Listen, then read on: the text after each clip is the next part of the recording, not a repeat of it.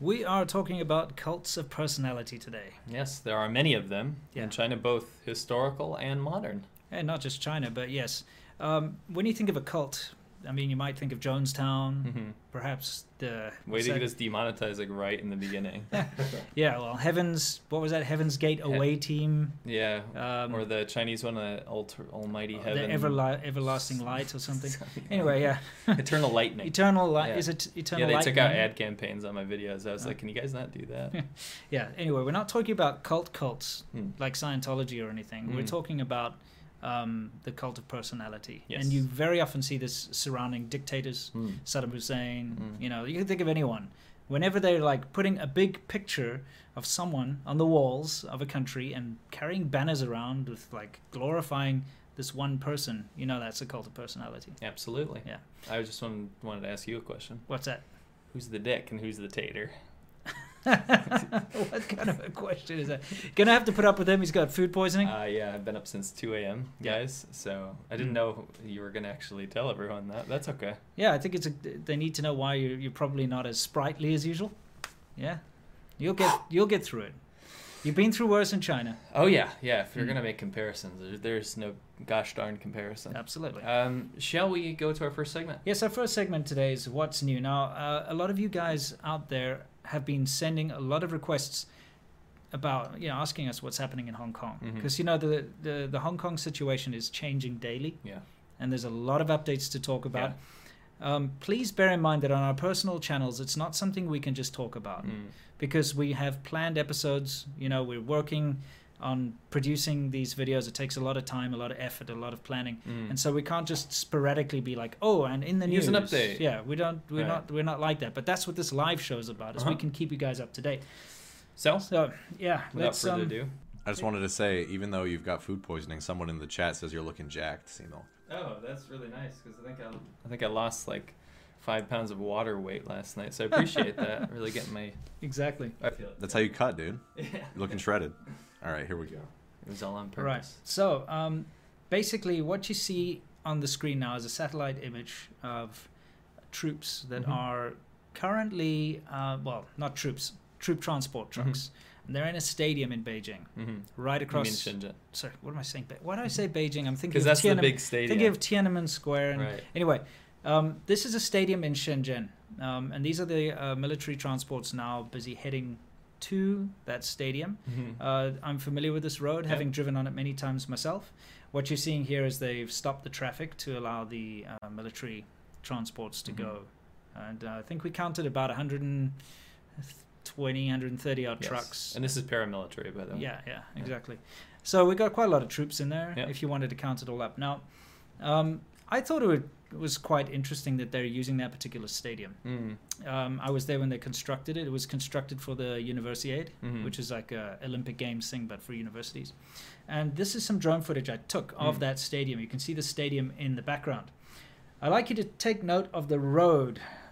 It's called Binhai Dadao. It becomes Binhe Dadao, which means next to the river road, and then it becomes next to the ocean road. It's a major thoroughfare. From that stadium, they'll be able to get all the way to the Futian border crossing and also the Lohu border crossing fairly quickly. I'd say take about half an hour if the traffic wasn't there. But the Shenzhen Bay Bridge is just further up north a little bit, and that's probably, if they need to move into Hong Kong, they're going to go over that big Shenzhen Bay Bridge. So I just thought I'd point out exactly where it is and why they chose that as a strategic point to park all the troop transports. You're totally going to get labeled. We are totally going to get labeled as like military intelligence spies. Well, I took this drone footage. I'm sure they're super happy about that right now. Yeah. So Hong Kong, bit of a mess right now. Tons of, if you guys are new, pro-democracy protests, trying to get this extradition to China bill canceled, if you want to sum it up. This is them taken to the airport. I thought it was a very clever thing to do. Yes. Because then you're kind of on the international stage. Everyone has to pay attention to what you're fighting for. Unfortunately, they sent in the cops and just recently arrested tons of the protesters. Yes, they did. There's a huge scandal because some of the protesters attacked a Global Times, our favorite. Global Times makes it into every show. Yeah, they do. So they ended up clashing and beating the crap out of this Global Times dude, which has spurred this massive Hong Kong campaign in Yes. mainland. And right now my WeChat and personal messages are littered with people that found out that I did a video covering a little bit. We did videos covering a little bit about Hong Kong, and they're swearing at me and stuff. Yeah. Because they've been properly brainwashed. You can see on the screen now a lot of the protesters. Can you pause it on the laser thing first? Just pause it quickly. We'll get to that in a second. We got to explain the laser thing. So anyway, the woman's protester, this one chick, I think she was a medic. She got shot by a rubber bullet and ruptured her eye. She'll be permanently blind. Yes. So a lot of people are using that imagery right now. Yeah, that's become sort of the new umbrella. Yeah, it's the new umbrella. So that's kind of, now, just, for a more entertaining aspect to this. Yes. Hong Kongers are definitely different than mainlanders in terms of comedy. Keep in mind how much comedy came out of Hong Kong. Yes. And they have been finding some hilarious ways to protest. So why don't you tell everyone. The laser thing? Oh, man. What we forgot to do is to show that picture of that hair laser removal poster. Oh, yeah. That was so funny. Yeah. So basically what happened here is a student shone like a laser back at police and was like blinding them or whatever. Because they were shining flashlights. Yeah, they were shining flashlights in their eyes. So then they confiscated Can you pause it there, Dion? Yeah. Yeah, pause it right there. So they confiscated the laser and then they arrested him. And so then everyone went out and bought these lasers. And so they made a big thing where that's actually like the Space Museum in Hong Kong. It's and they right turned near, into the Death Star. Yeah, into the Death Star by shining lasers on it. It's and that became like imagery for the Chinese government, basically. Yeah. And It's what happened so funny. was the Hong Kong police and the mainland government made a PR statement saying that they're not laser pointers, they're laser swords. And that they're now classified as weapons. Yeah. So they're like confiscating them and stuff. Yeah. But so they just went ape shit with it. They just kept going. These memes coming out these here. memes This is about actually stores. in the MTR. Yeah. In the subway. Yeah, exactly. And a lot of clever art's coming out Sure. around this protest. That's one thing that I think is coming out of this. It always does is it shows you how creative Hong Kong is, because Hong Kong has always been this sort of creative hub of Asia, you could say. Like, right. You get a lot of graphic designers, you get a lot of companies that do post-production. You've got a fantastic film, industry over there. Yeah. So you get a lot of these really talented artists that live and are Hong Kongese who, get involved in all of this stuff. So you see a lot of good stuff coming from it. Right. To sum it up, I think a lot of people want our speculation on the whole thing. Yeah. If I'm going to be super general, what people are talking about right now is the whole amassing of troops, yes. right, of mainland PLA and then also the paramilitary troops on the border.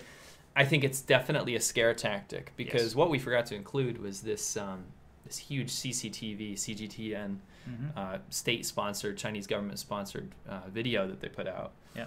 Using what kind of footage? What footage? Do you remember that? They use the Hong Kong movie footage, because there's a theme that runs in a lot of Hong Kong movies, and it's about the respect for the police. And you'll get heroes, like action heroes, like they'll get Liu Dehua, Andy Lau or something, and he's a policeman, and you get all these kind of like gangsters against police type movies. It's a big thing in Hong Kong, and they're good. They're very good. Go watch Infernal Affairs. That's awesome. A fantastic movie. Awesome. Anyway, so you got all these, and so they basically cut up all these, like, we respect the police stuff from Hong Kong movies and used it against Hong Kong as if, like, And this was state-sponsored media. This wasn't like a tabloid. It's not the first time they've used footage from movies. They love that. They were doing some kind of, like, maneuvers with jets. And they were military maneuvers, and they used Top Gun footage to say this was the actual official, PLA stuff. So, I mean... So, that video is going around. The way that video ends is the actual footage of the troops going to the Hong Kong border. Yeah. Which is what makes it spooky. That being said, the reason I speculate that it's all showmanship and scare tactics is that they wouldn't pull this massive PR stunt for the entire populace. They wouldn't be shoving it down people's throats unless it was just a way to be like, okay, we got this, and bolster the mainlanders. Yeah. I'm going to throw in some speculation here myself about this whole thing. Now, the protesters have been, their whole idea is that they're peaceful. Okay, it's now erupted into a lot of violent conflicts. There's a lot of speculation as to who the instigators are. If the protesters themselves are these people that are because they've armed. been catching a lot of people. They caught a Guangdong policeman. So an actual mainland Chinese dressed up as a protester. Policeman dressed up as a protester who started fights. And the other protesters are like, hang on a second, stop, we want to be peaceful. They like surrounded him, got his ID card out, checked it. He's actually a policeman from, mainland China. The mainland interference right now, I'm finding, is very sloppy. Yeah, like it's they very keep sloppy. catching people out. Hong Kongers are not dumb. No, they're not. You know, Yeah. they know what they're doing. Yeah. So- Anyway, like I wanted to add to the speculation. What I would like to add to it is I think there may be an element of these protesters that want something to happen. Mhm. They want Beijing to intervene. Mm. And the reason is nobody's going to rush to Hong Kong's aid because it's not its own country, right? Can't. They can't. But Beijing made a promise when it was handed over that they wouldn't interfere, and they're interfering. And so they want Beijing to come in and do some kind of bad strong-arm tactics, because remember what happened with Tiananmen Square? People didn't really care much about what was going on in China before that happened. People were like, let China be China, let China do what it does. But when China attacks its own people Yep. and brutally suppresses its own people, that's when the rest of the world's going to be, you know what, China, you're bad. Right. Because right now, they're kind of hands off. Even with the concentration camps and things that are going on, Right. people are still like, you know, it's China, kind of let them do what they're going to do. But if they went in and attacked their own people, the the Hong whole Kong world's people, eyes. yes. And that's the thing. Hong Kong still has free internet. Hong Kong still has, everybody has a camera in Hong Kong. It's like the most camera-friendly like city in the world, right? That I love going there because of that. You can film whatever you want, Yeah. right? Mhm. So everything is going to be shown. It's not like in Beijing where they could confiscate all the films. Why do you think they haven't done anything yet? Yeah, exactly. You goddamn know they would if they could get away with it. Absolutely.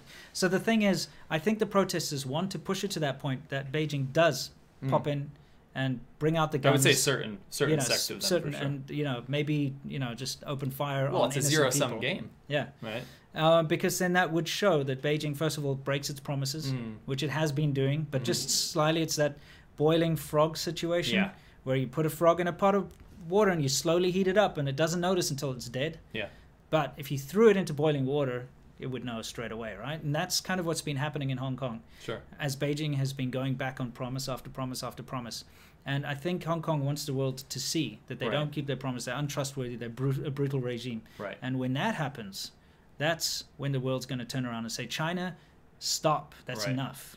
I have one more thing to say, but I'll let Yeah. DM. I think DM wanted to say something. Yeah, sure. Oh yeah, I was just gonna say that along those same lines, not to torpedo a viewer, but on the Instagram, a guy was commenting when I posted about Hong Kong, and he was like, "Oh, they're just," because I think he lives in China, and he was like, "Oh, they're just like egging on Beijing to do something, and then they're gonna play the victim when they do another Tiananmen Square." And I was just thinking, yes, that is the point. Yeah, because and first of all, Tiananmen, they were victims. They're not Right. playing the victim. Right. And secondly, like, I don't know, it's almost as if he was saying, oh, they just deserve to get run over by Right. tanks. Right. But yeah, I mean, I think they certainly, there's no way that they could keep it under wraps the way they did with Tiananmen if it happened in Hong Kong. Right. Agreed. And that's the thing. This whole zero-sum game thing has got a lot of even Westerners jaded, and that's what I read on Reddit and like seeing some of the comments and stuff. They're just kind of like, I support the Hong Kong people and their right to freedom and stuff, but there's no way this can end good, so just give up. And that's such a terrible attitude to have. Absolutely. The amount of sacrifices people have made Yeah. for this. You know, no matter what side you're on, there's a lot of work going on. You know, Yeah. a lot of spirit. You can't take a population that has lived a relatively free, open existence, having that kind of society for so many years, and suddenly, No. put them under an iron fist. And that's just, the mainlanders now, that a lot of my friends, it's breaking my heart, posting these things like, shame on you, Hong Kong, you deserve to be killed and all this stuff. Yeah, and it's yeah. like, guys, Yeah, are stop. you kidding? This is your own country. Yeah, and now they're releasing state-sponsored rap videos against.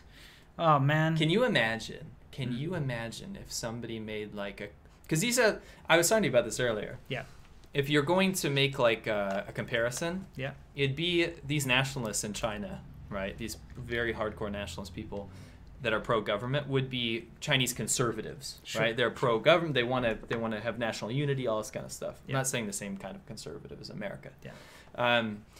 But then you have pop stars, these edgy rappers with Yeah. tattoos and stuff, literally making state-sponsored music, and I just can't imagine that happening in America. Imagine if there was like pro-Trump rappers. Yeah, like Takeshi Like 6ix9ine. Takeshi 6ix9ine, like getting down. You know, Being like, hey man, kick them, build that wall or something. Yeah, kick them people over the wall, kind of thing.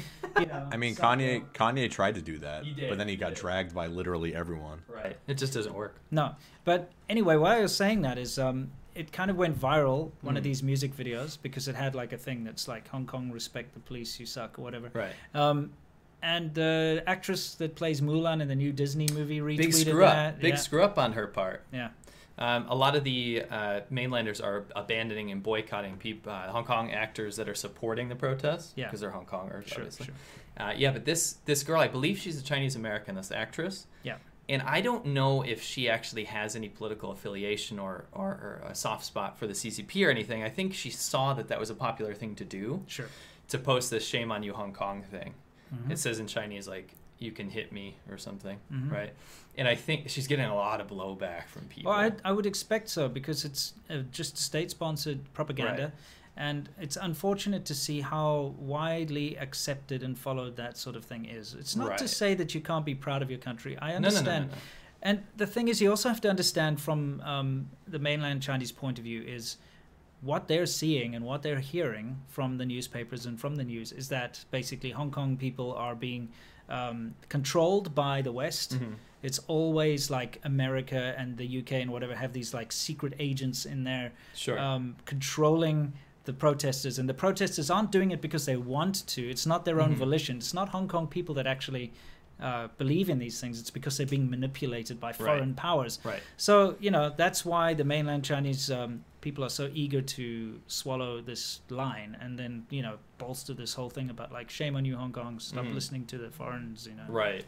I want to, not to break this up, but I have to respond to someone here, Chris Chen, a Chinese guy.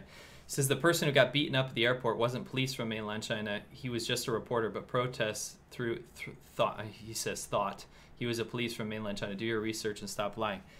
You gotta maybe pick up the ESL classes or something, because it's literally the opposite of what we just said. Yes. Don't spread misinformation. We said that the person in the airport that got beat up was a journalist from mainland China. So try again, Chris. Okay? Yeah. Thanks. Anyway, sorry about that. Next. Yeah. So what we're going to do now is, finish off the whole thing talking about Hong Kong. We wanted to bring you guys up to speed. Right. It's not looking healthy for the protesters, of course. The protests have become violent, which is not what anyone wanted. Okay, it's difficult to point fingers as to who's doing what and why, but at the same time, I do feel like a lot of them are becoming just desperate with the current situation, and they have no other recourse.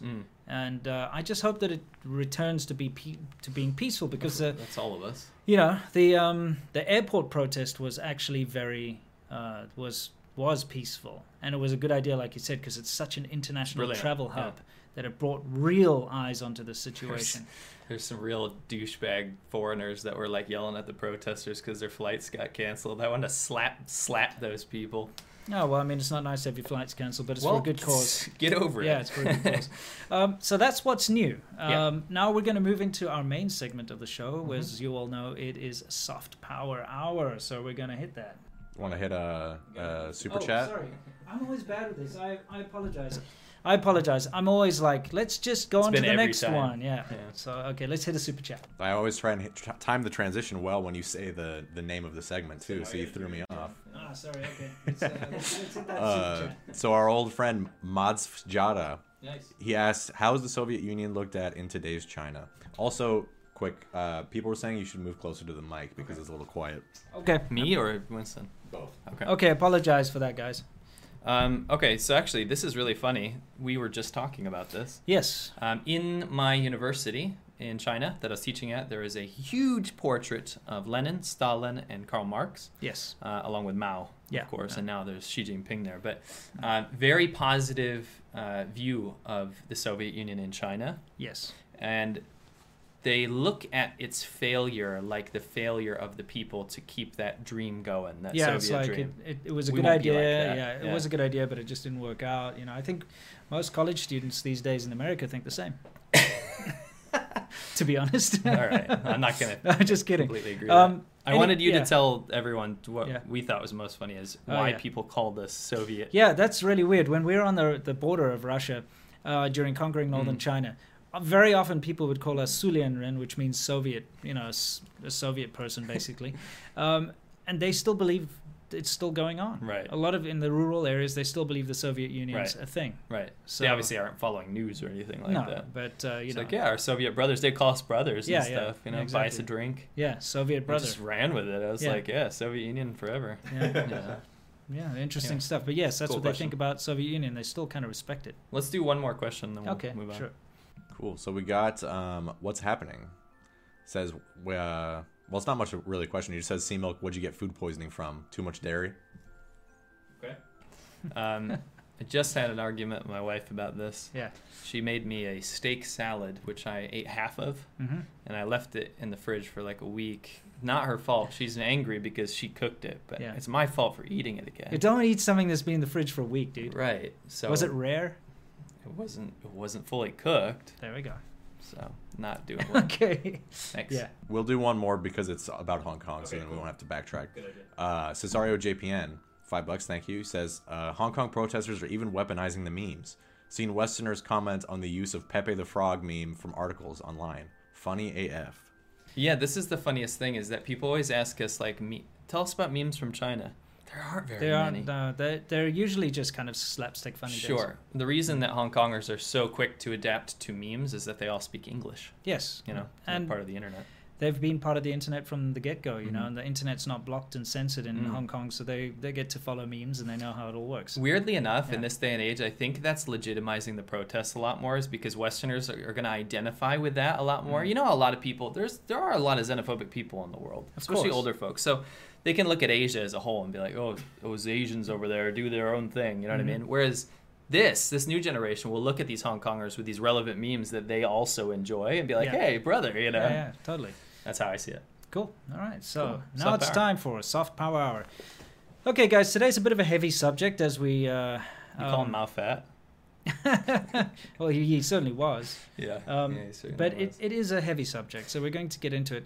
I don't want it to be a downer, but this is something that people outright ignore. Foreigners that go to China especially, they kind of outright ignore this, and it actually gets on my nerves. So I want you to kind of introduce this whole thing with your money. Yeah. Oh, that's what you're doing.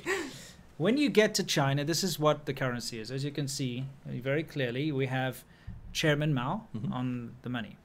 I can bring it closer. Yeah, you bring it in closer so people can see. All right, what is 100 yuan worth? Like $17. This is the highest denomination that you can get. So annoying. Yeah, this is the highest denomination in Chinese currency. But he's on all of the notes. So you got Mao Zedong on the notes. You will notice that when you're driving in a taxi, a lot of the times they got a big medallion of Mao, a big red and gold sort of medallion, or they'll even have a little statue of him on the dash. You go into shops, you'll have portraits of Mao on the background. Right. My father-in-law keeps a gold, remember the gold embossed card with Chairman Mao on it in his car for good luck. He's become the patron saint. You know, like St. Christopher or whatever is the patron saint of driving? He's the patron saint of driving in China. And a lot of those little Mao busts have the dirt inside. Where he was. Yeah, from like his hometown. Xiang something. Yeah, exactly. So you see this everywhere, especially if you're walking through the slightly more sort of rural areas. You will see Mao Zedong portraits inside people's homes, inside shops. Oh, it's so common. It's just everywhere. It's kind of like seeing a Jesus portrait in someone. Yeah, my mom has one of those. Yeah, exactly. It's just Mao. Or like a crucifix on the wall. Crucifix, yeah. So you see Mao everywhere. And when I got to China at first, I mean, I just accepted, this is China, this is the way they do things. But I was quite confused because I'm aware of the failings of Mao. I think everybody learned in history, more or less. Yeah, we learned in school. We learn like all the mistakes that happened under Mao, the great leap backwards and the cultural devolution, as I call them, which wiped out Chinese culture and led to more deaths. Can we go to the video? Yeah, I would like to talk about this a little bit. I think this is quite interesting, and I like the way this is put on. Yeah. If we look at all these dictators here, each one of these blood droplets represents 1 million people, right? And who would you say, and I'm not doing apples and oranges like comparing here, but who would you say is the most notorious dictator in history, Western history? Hitler, of course. Right? Yeah. Now, when I'm looking at his little blood droplets, that's pretty awful. But look at Mao, and I'm not doing whataboutism here. Literally, why do not many people talk about this? 78 million people. Yeah, well, you know why they don't talk about it. You can get us back in there. Yeah, there we are. Covered in his blood now. I got Stalin's blood dripping on me. Yeah, yeah. I've got King Leopold II of Nice. Belgium. That's due to the Congo, by the way. Yes. Anyway. Fits since you're South African. Yeah, it fits. It fits. Yeah, I'm from Africa. And I'm from Georgia. Yeah, there we are. Yes, you are. Boy. I've had a couple of conversations with my wife and with my friends, my Chinese friends. Yeah, get into this. And it's a difficult conversation because, first of all, a lot of them they blank out when it comes to Mao. Like anything that's bad about that time, they've been from a young age through education and everything. They are not taught the bad things first of all, or they're taught to ignore them and not talk about them. So it's a very uncomfortable subject. Right. It's incredibly uncomfortable. I hate talking about anything to do with communism. Recent Chinese history. Recent Chinese history. Mao Zedong, anything like that. I don't talk about that with my wife because it's incredibly uncomfortable. Makes her very uncomfortable. It makes me uncomfortable. And also with my friends. Okay? So what I do get from these conversations all the time is that China would not be the way it is without him. Yes. He's a great man because he's the one who made the new China. And yes, he made mistakes, but he's still a great man and China would not be where it is. And then I always turn around and say, okay, what about Taiwan? Same people. He's so small. Yeah. Oh, but it's so small. China's such a big country. You don't understand. You can't compare. Yes, you can. You can. It's exactly the same. It's a different form of government and a different form of leadership. Right. Mao Zedong, it's not mistakes. It's like saying, yeah, Hitler made a few mistakes, but guess what? He did wonders for the German economy. Right. Which he did. Right. Yeah. He brought the nation together, which he did. But he is rightfully demonized, whereas Mao is not demonized. He's not demonized. He's worshipped. Right. Still to this day, like we were saying, in the people's shops, in their homes, on the money, you have pictures of someone who led to the death and starvation of so many people. Now, then they'll also say, oh, but it's not his fault. It was foreign influence that caused this, famine. It's always the communists something were backed. else. Yeah. Like seriously, like against Japan. Yeah. What would have happened without the foreign interference there? Yeah. You know what I mean?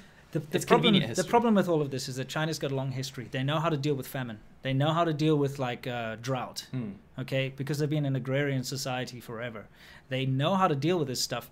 Mao did things that prevented them from dealing with these things. Right. He's the one who told everyone to kill all the sparrows. He's the one who said stop farming and make metal instead. Kill the landlords and teachers. Yes, kill all the intellectual people or send them to labor camps. He called Chinese culture disgusting. Yeah. He hated Chinese culture. He actually wanted to get rid of Chinese characters. He actually wanted to get rid of Chinese people so that they could sustain. Well, Not even joking. That was the thing. He was competing with the Soviet Union. That's why you had those backyard metal things. Yeah.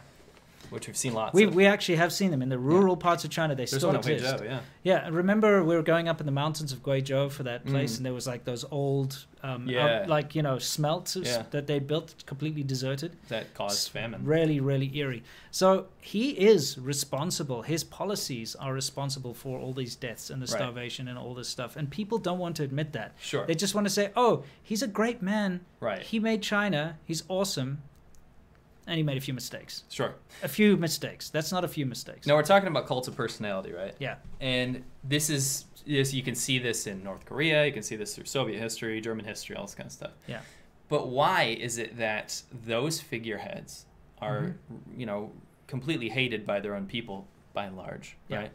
And why does this continue in China throughout its leadership of the CCP? Today we have Xi Jinping. Yeah, Xi Jinping. He's painted in an almost identical light. Yeah, as Chairman Mao. How can this happen? So we're going to roll some footage. Yeah, just keep rolling the footage in the background there.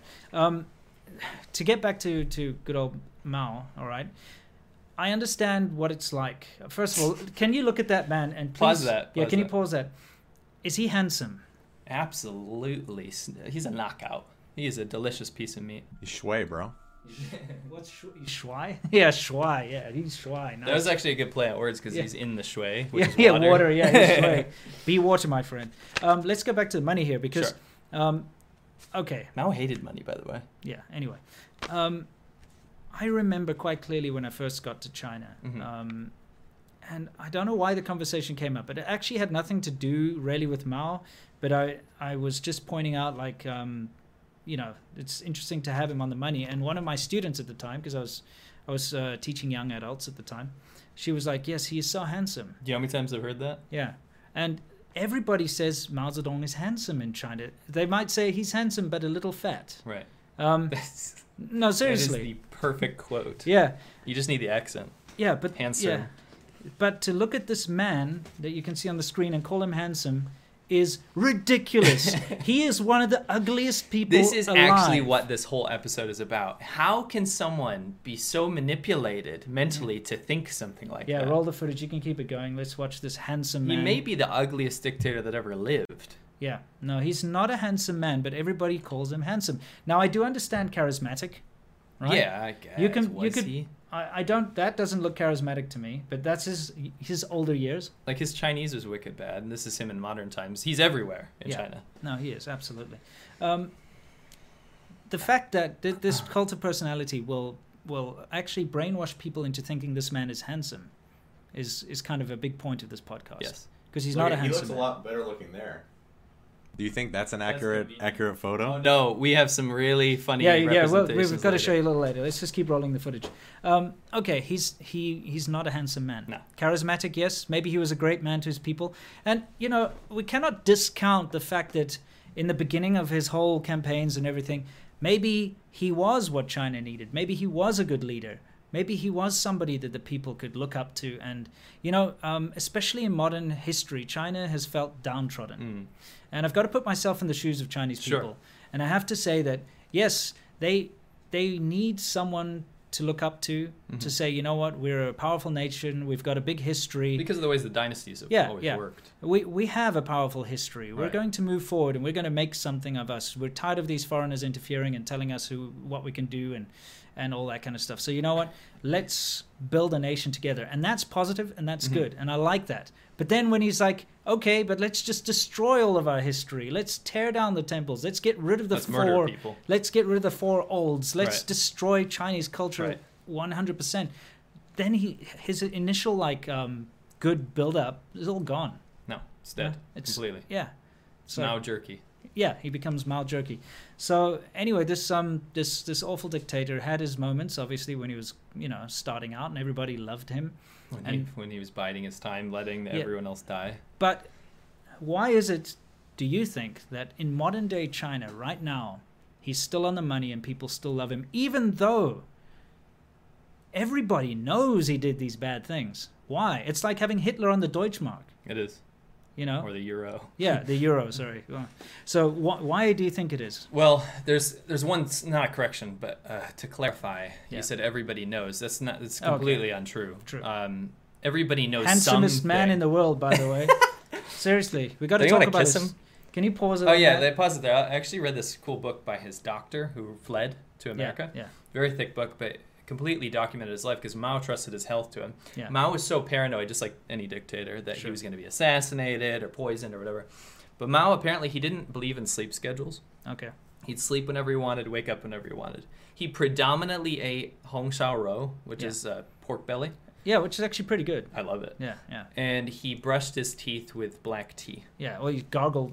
Swished it. He didn't brush his teeth. He didn't believe in brushing his teeth. Yeah. As you can see, it's very apparent in these in this footage. Anyway. Yeah. How can someone like that still be popular, still be worshipped, right? Mm-hmm. Number one, a lot of people don't know a lot of what he did. Right. Number two, and this is where I disagree with people. A lot of Americans, they're like, if only they knew, it wouldn't change a thing. No, it wouldn't. Honestly, you could tell anyone, they'd be like, oh, that's a shame. Like, even if they believed it. It's the problem is in the ideology that party needs to be legitimized. Otherwise, it doesn't make sense to have China in the state that it's in right now.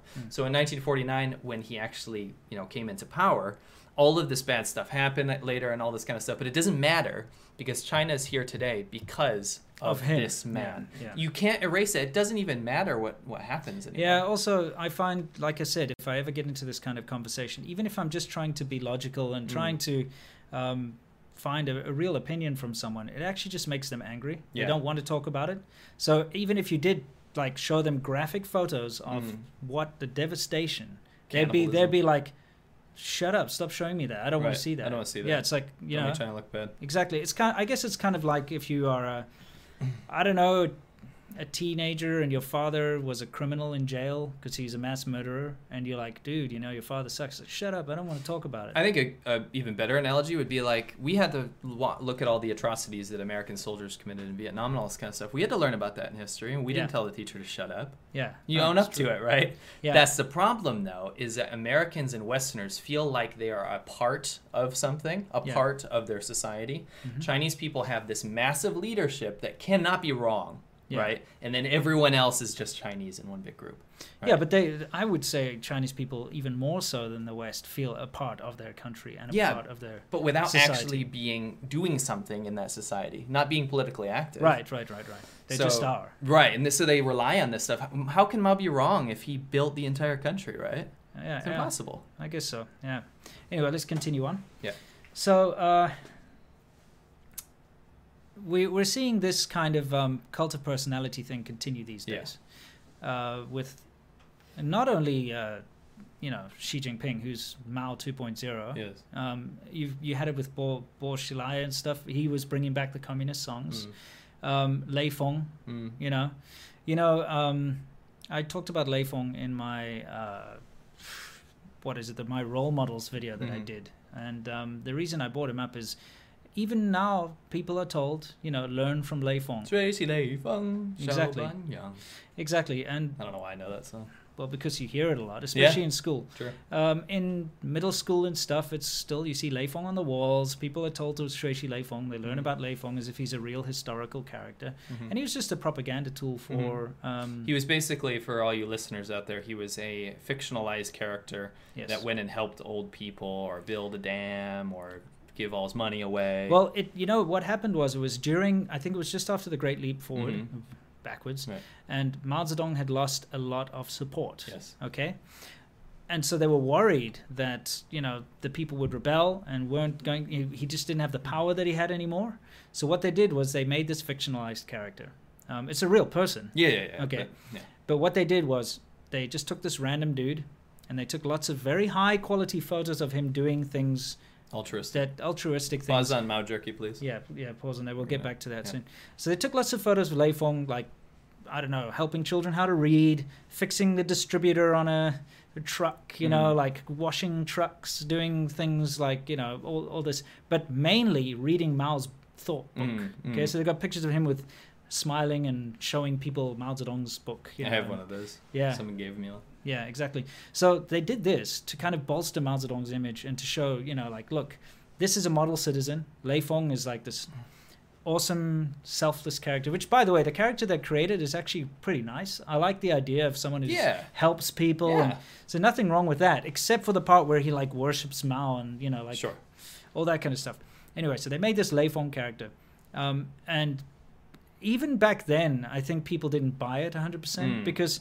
What kind of random soldier has like the highest tech camera crew following him around to take these beautiful high resolution photos in like the 70s,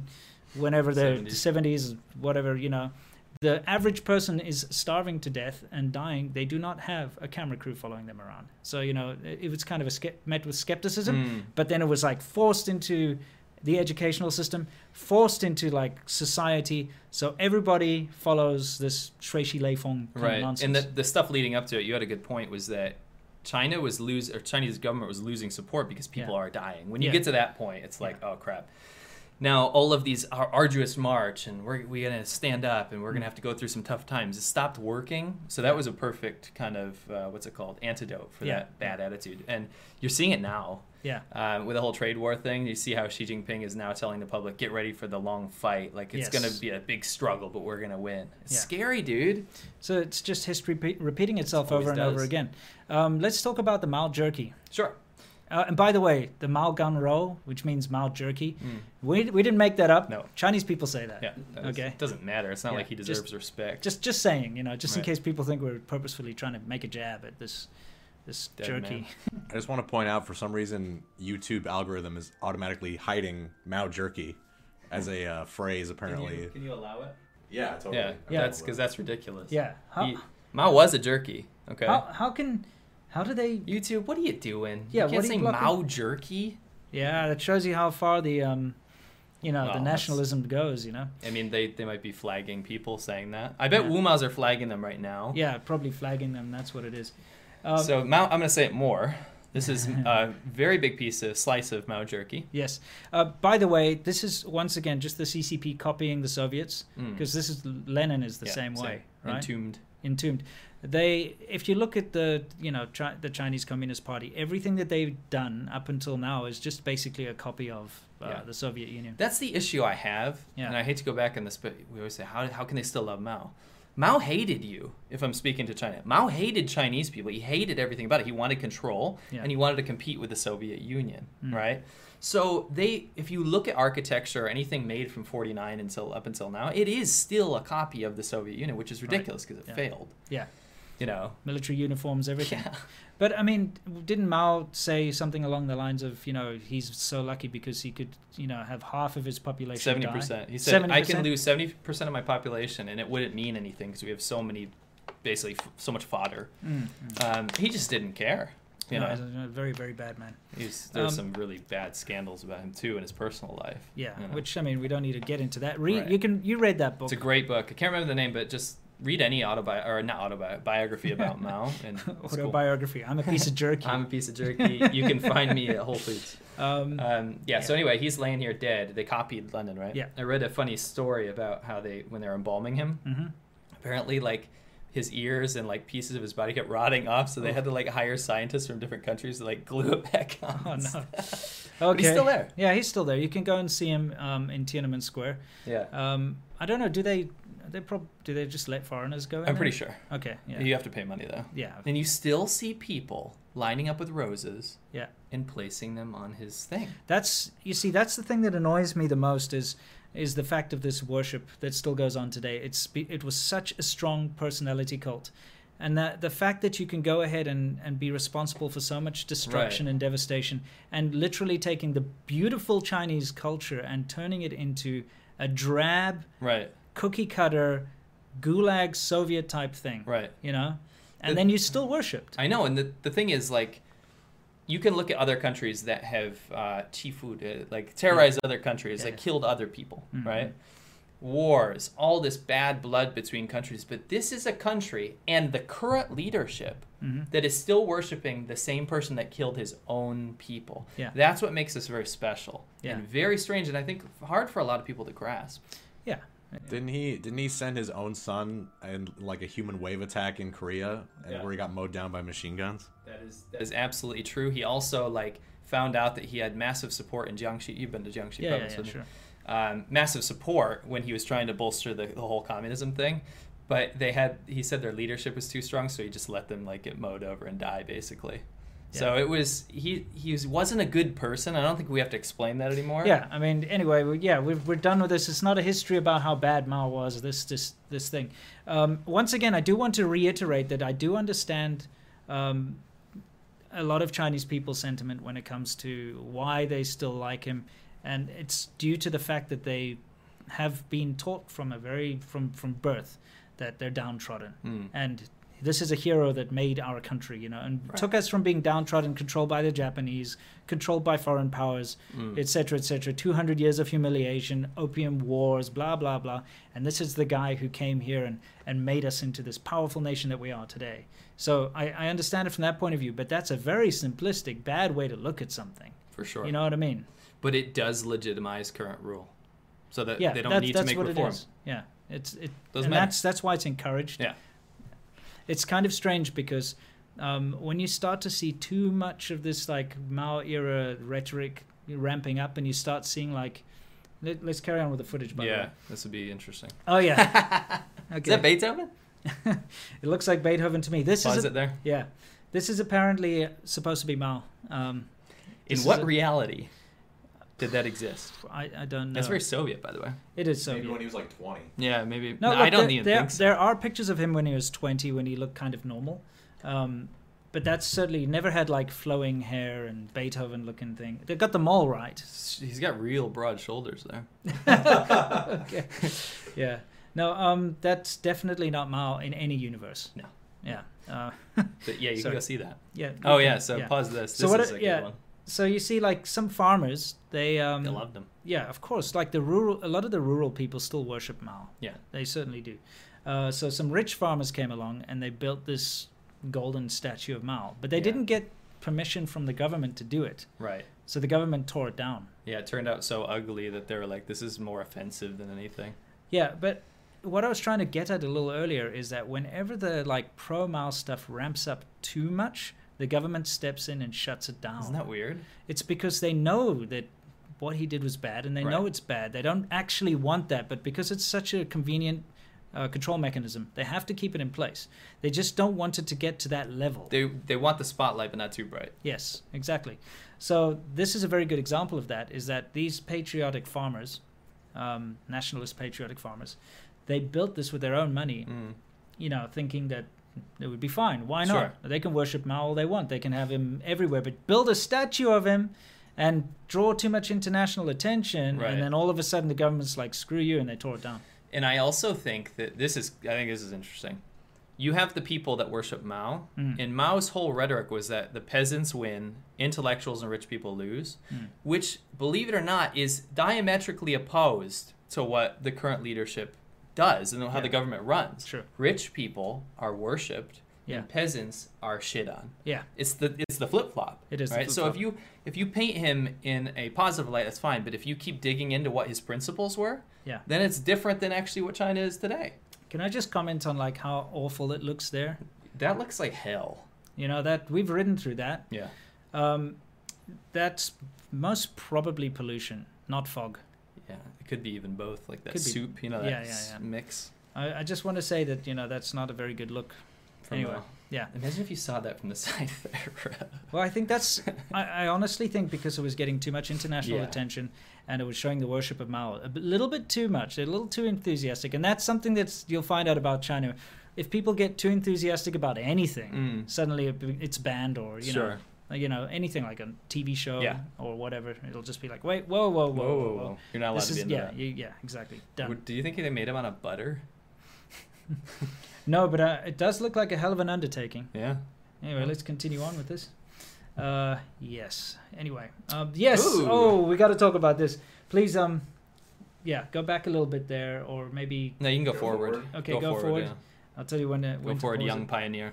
Okay, just pause it on that. Whoa. Sorry, I'm hitting something You're here. doing that. Okay. Yeah, that was my bad. What's up with the mangoes? This is a little bit more lighthearted, okay? Yeah. This has been a heavy sode so far. We apologize if we've hurt the feelings of the Chinese people, because we know that's definitely happened if anyone's watched this. It's not our intent here, okay? We want the wider world to understand China from our own perspective and insight that we've gained living there for so long. Right. We're not here to bash China or to make China look bad. We want people to understand why. You gotta understand. You gotta understand China. Why is this guy still on the money? Why is he still worshipped? We're explaining. But this is a little bit more lighthearted, so Simo, take it away. Mangoes. Mangoes. Delicious. You like mangoes, right? I love mangoes. It's one of my favorite fruits. It's called a manguo. Manguo. It's obviously a romanization. In Chinese. Yeah. Anyway, this mango is enshrined as a religious symbol for a very specific reason, and that is because back in the day, China didn't have mangoes. No. Chairman Mao, he never was able to give extravagant gifts because it went against communist principles, right? So when he'd go to villages and stuff, he couldn't be like, here's gold bricks or something like that, even though he has access to all that stuff. Yeah.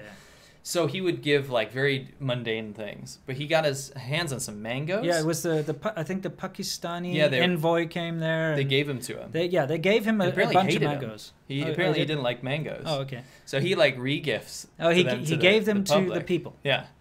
And these people are like, holy shit, Chairman Mao touched these mangoes and gave them to us? We are so lucky. And it's not like millions of mangoes. It's just a couple, like a handful or whatever, right? So. And they literally turned it into a religious symbol, the cult of the mango. Yeah, which lasted about a year or so. Yeah.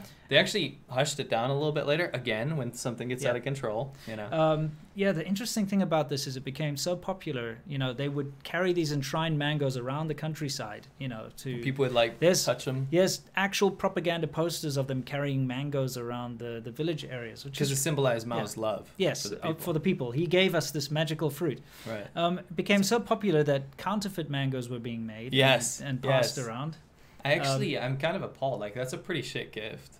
Yeah. You know what I mean? Like, I like mangoes, but you don't just give someone 2 mangoes and then it turns into like a freaking political tool. I think it's quite interesting, and it is. It gives you a very good mindset into this cult of personality. The fact that somebody can give someone a mango and it becomes like a godlike symbol that's carried around in a glass case around the countryside like a deity shows you how powerful these cult of personalities are. Who needs breaking bread and like feeding 5,000 people with 2 fish when you got 2 mangoes, bro? 2 mangoes. He didn't even need to make more. No. You know, that was enough for everyone. Yeah, exactly. Now, this is funny, and the reason that we actually included this bit of trivia, because it's obviously not relevant now. No. The same sort of stuff is happening. Yeah. What about Xi Baozi? Yeah. We're going to move on to that soon. Yeah, we will in a bit. By the way, you can't call Xi Jinping Xi Baobao or Xi Baozi. That means Xi bread or Xi bun. Yeah. Not that long ago, Xi Jinping ate baozi at a certain baozi That's shop. a steam bun. Yeah, it's a steam bun. Okay, we love baozi. Yeah. It's a great food. It's a great breakfast food, and it became incredibly popular. That guy's restaurant was just like, now people will just line up. They're ordering online. Yeah, exactly, because it's like the restaurant that Xi Jinping touched. It's a similar It's thing. the same thing. Yeah. Really it is. But anyway, you can't call him... People are calling him Xi Baobao, like Xi bun. Yeah. Because he ate the bun. Some dude got 22 weeks. 22 months. 22 months detained for calling him that. So if you online. think China's different nowadays, nah. Yeah, Let's keep rolling. So yeah, we got our mango paraphernalia here. These are what we were talking about. Can you pause that? Handsome Mao. Yeah. That's the That's lipstick atypical. Mao, That is the handsome picture of Mao. Yes. That is the most handsome picture, and you see him everywhere. That's the one people like to remember him by. But it's usually the donut hair, you know.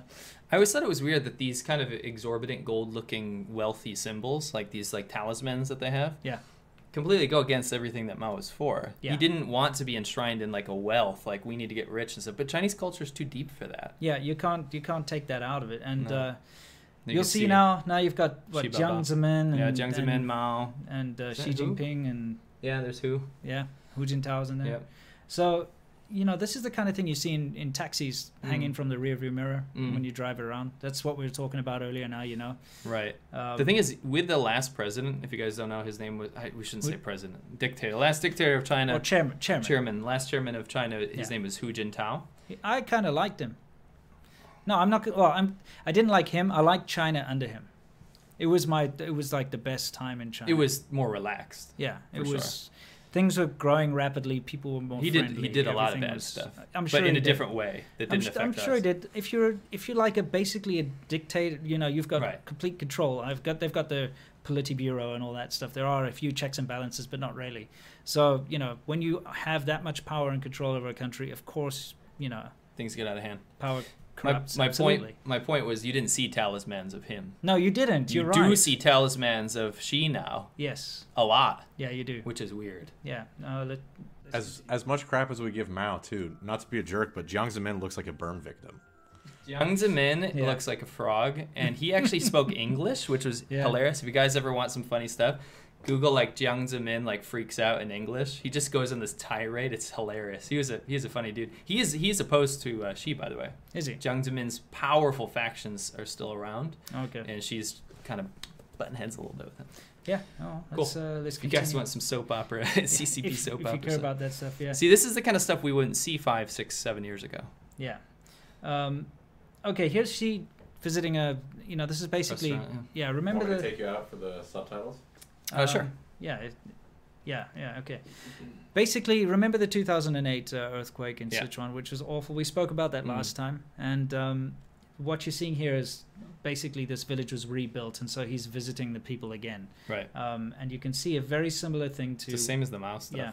It's all very similar. Right. What's going on here is they bring out the ethnic minorities, you know, they make a big show of it, you know, and he comes and touches the thing, and everyone's going to go to that restaurant now, and, you know, it's you see presidents like visiting places and doing things like this for charity and whatnot, but the thing is like this is all set up PR campaign for the CCP, and the people that end up in these interviews and stuff are just like almost in tears. They're like, he's so awesome, he's so professional, I love him so much. Yeah.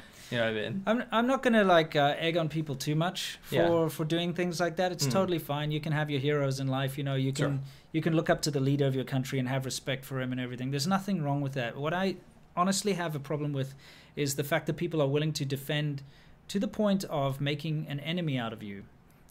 Defend the bad actions.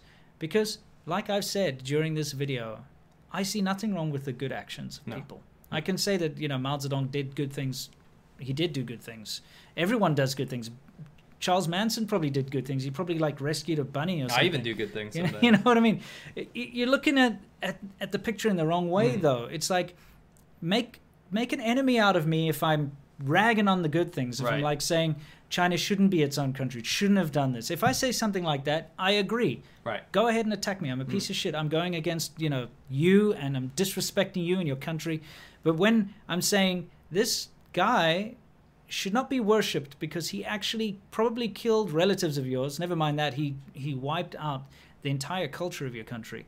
You shouldn't be like, no, he's a great man, get out of China, you piece of crap. You should be like, yeah, you know what? He did bad things, and that's why we're trying to fix it, and we're trying to move forward.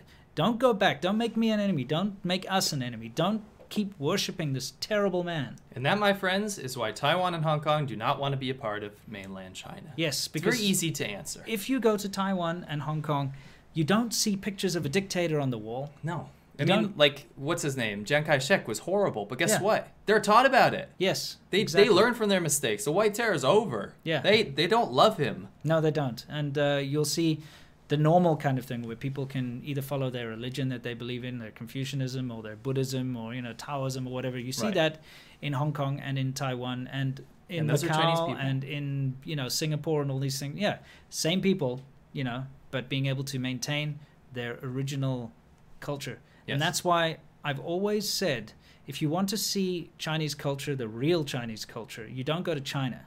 You can't. I was expecting that, and I was sorely disappointed. And I've traveled just like you around the entire country looking for that. And you find remnants. Yes. You'll find temples that, or little ancestral temples and things. You'll find them. But they're all run down.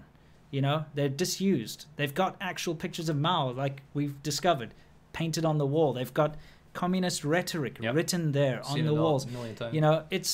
There's nothing left. But if you go to Taiwan, you see temples everywhere, proper, legitimate stuff. And actual festivals that they take seriously, preservation of their culture, altruism, charity. Yes, these and things that you see the same things in Hong Kong and Macau and places like that where it survived. Look at all the NGOs and stuff in Hong Kong and whatnot, Survived the tyranny, of Mao. Right. And I think it's such a pity that mainland Chinese people so vehemently defend this tyrant rather than going to places like Taiwan and Hong Kong, and instead of saying you belong to us, screw you, you're ours, why don't they go and say, hey, look, we're all the same, we're brothers and sisters, let's make things right, let's fix this, let's restore China to what it was. And China doesn't want that. They absolutely don't want that. It makes me sad, that's all. I'm because very passionate about I have a genuine love for China, which a lot of people don't actually believe, but it's absolutely true. Why would we care so much? Yeah, why would we be talking about this nonsense if that wasn't true? But that's pretty much Soft Power Hour. Yeah, I say we hit some questions, guys. Let's get some questions, DM. All right, let's do it. First off, I'm dying here. I got the sun on me. Oh, sure. You can shut that blind. Okay. Don't give away your secret identity. That's true. I shaved my beard. I told you guys I was going to grow the beard, but we got a heat wave here. And I work around ovens, so it's just a bad mix. Not good. Yeah. You know what? Start that. Start the beard thing when we start hitting some real subscribers, because the whole thing is, you did it until we hit 100,000, right? Right. So when we're sitting at around 30 or 40,000, then it makes more sense. Then start the beard. Start the beard. Yeah. Deal. Cool. All right. So, first off, Daniel P gave us $30. Thank you so much. All he said was thanks as always. Henry Walker said something I'm not going to read, but thank you for the £2. Tsering Song, $20. Thank you very much. Appreciate the discussion. You are eyes and ears in mainland China because Beijing will not tell the truth on what's going on in the mainland and Hong Kong. Thank you very much. Cameron Johnstone, £30. Ooh. Hey guys, these podcasts have been great to listen to at work. What are the general attitudes to animal conservation in China? Yeah. Thank you, by the way. That's very generous. People love their pets. Absolutely. It's brown dogs. you know, we talked about that in an ADV recently. The attitude is changing. It's still terrible though. People are not taught to respect life. The attitude towards conservation specifically is to go to other countries and get the stuff you've already killed, like wiped out, particularly sea life. I mean, there's going to be no fish so left. Angry. You know, these poorer African nations that can do nothing about it are having their seas and rivers stripped clean, and there's nothing that can be done about it. South Africa, you know, where I'm from originally, they keep catching illegal Chinese fishing boats off the coast, destroying the local sea life. Right. To answer that question specifically, you know, what we can say is that nobody cares because nobody knows about it. What you'll see on CCTV and news in China is how bad Japanese people are for killing whales, things like that. But then they'll never talk about how these illegal fishing boats are going and completely destroying sea economies. Yeah, conservation is not high on the list of China, and it's not in the Chinese zeitgeist. No. People aren't thinking about it, and that's because, remember, people are still recovering from being poor. And so if you're poor, believe you me, the last thing you give a crap about is like animal habitats and animals. That's why when you get a rich country like America, you see all this crap about like save the poor dogs, donate and you see like a scraggly dog that's been abused or something. Every minute, 7 dogs die. And then like send $12 a month and you'll get this badge that says I saved an animal. Who the hell has time for that when you're starving or you know you can't afford to send your kids to school? Right. You know, it's only for rich people. Yeah. That kind of crap, that kind of thing is only for rich people. You know, 2 Chinese countries that actually do care, Hong Kong and Taiwan. Dude, when it surprised you when you go to Hong Kong? Yeah. You see like this is a monkey sanctuary, like all this stuff. It's very like pristine. They're like this is our goal to hit this population of dolphins or whatever, you know. Taiwan does the same thing. Huge conservationists. So just also bear in mind that when people see China, especially through the news, you see these beautiful cities, you see all this wealth, this big economy, this big military. But when you're in China, the majority of the people that you meet are poor or very much just breaking into the middle class. People don't have time for this. If you're part of the younger, more sophisticated generation, yes, you do see people caring about conservation and stuff. But in general, you got a dude who can't even read and write in the rural areas. He's going to catch every damn bird that he sees. Of course. You know, because he's going to make money for his family. Yeah. Agreed. So just bear that in mind. That's a good question, though. Yeah. Let's do one more before we move on. Word up.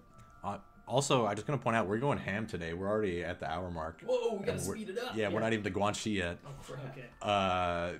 Let's see. Rupert gave us 10 pounds. This might get us demonned if I read it, but he says, you have to give Hitler credit. He did kill Hitler. That's actually pretty funny. Dadon, 10 Australian dollars. Random question, have you ever thought about motorbiking around Australia, or at least part of it? It's huge. Yes, absolutely. Yeah. It's on our list. For sure. Dude, you know, Seamilk and I, we wish we had more time to do more stuff like this, because that's our real passion, is to go exploring, riding, traveling. It's difficult when I've got a pregnant wife at the moment, you got 2 kids. This is not an excuse, though, and this is not us saying we're not doing it. Of course we're doing it, but we have to be very... There's like a tier list. And the stars have to align. Yes. So it has to be like, okay, let's take a month and let's go. Because every time we go somewhere, it has to be at least a month. Yeah. Quick answer is we're going to India next. Yeah, India's next. Australia's on the list. Right. Cool. Next. Cool. Next up, some Jordan Trusco just asked, what did Chinese people think of Australia? What did Chinese people think of Australia? It's one of their favorite places to go. Yeah, they've got a lot of influence over the Australian government over there. China has infiltrated real estate market. Yeah, the entire government. Australia belongs to China. That's why they like it so much. Literally. Strong words. No, seriously, it does. Pretty much. So, yeah. They were a bit liberal with China in the beginning, and it counted against them in many aspects. Yeah. There's a lot of pushback now. My mother-in-law, by the way, loves going there. The thing about Australia is, and I know people in Shenzhen who, you know, they love it because, first of all, it's a good place to go study. So they go study there. They're very well protected by law there and everything to do what they want. They send their beggars there, for goodness sake, these days. You know, Australia is just way too liberal and open for its own good, and so it's been taken advantage of. Can I put it that way? Yeah, that makes a lot of sense. I have friends who set up businesses like just flipping cars and stuff, you know, and things like that, and they make a lot of money, and they love Australia because there's a lot of opportunity. Yeah. A lot of Chinatowns. Yes. So yeah, I would say, my wife loves Australia too. She went there and did an internship for 3 months as the doctor internship. That's how I met her. I trained her for that whole thing. And she has nothing but good things to say about Australia. She loved the animals, and she loved the environment there. She went skydiving. She says she loves the animals, but she didn't get attacked by a drop bear, apparently. Yeah, no. Or a jackalope. No, definitely not. Anyway, shall we move on to Guanxi? We got to rip through this, dude. Yeah. Okay, so Guanxi Corner, what we're going to do is we're actually going to play a little video for you this time. Usually we have a question in Guanxi Corner from someone who wants to know... Wait. Pause this. Yeah. We're not on the video yet. Oh, okay. Okay, let's get the video on there. Okay, so... Yeah, who's this handsome fellow over here? Guys, and this is... I know you're probably not watching.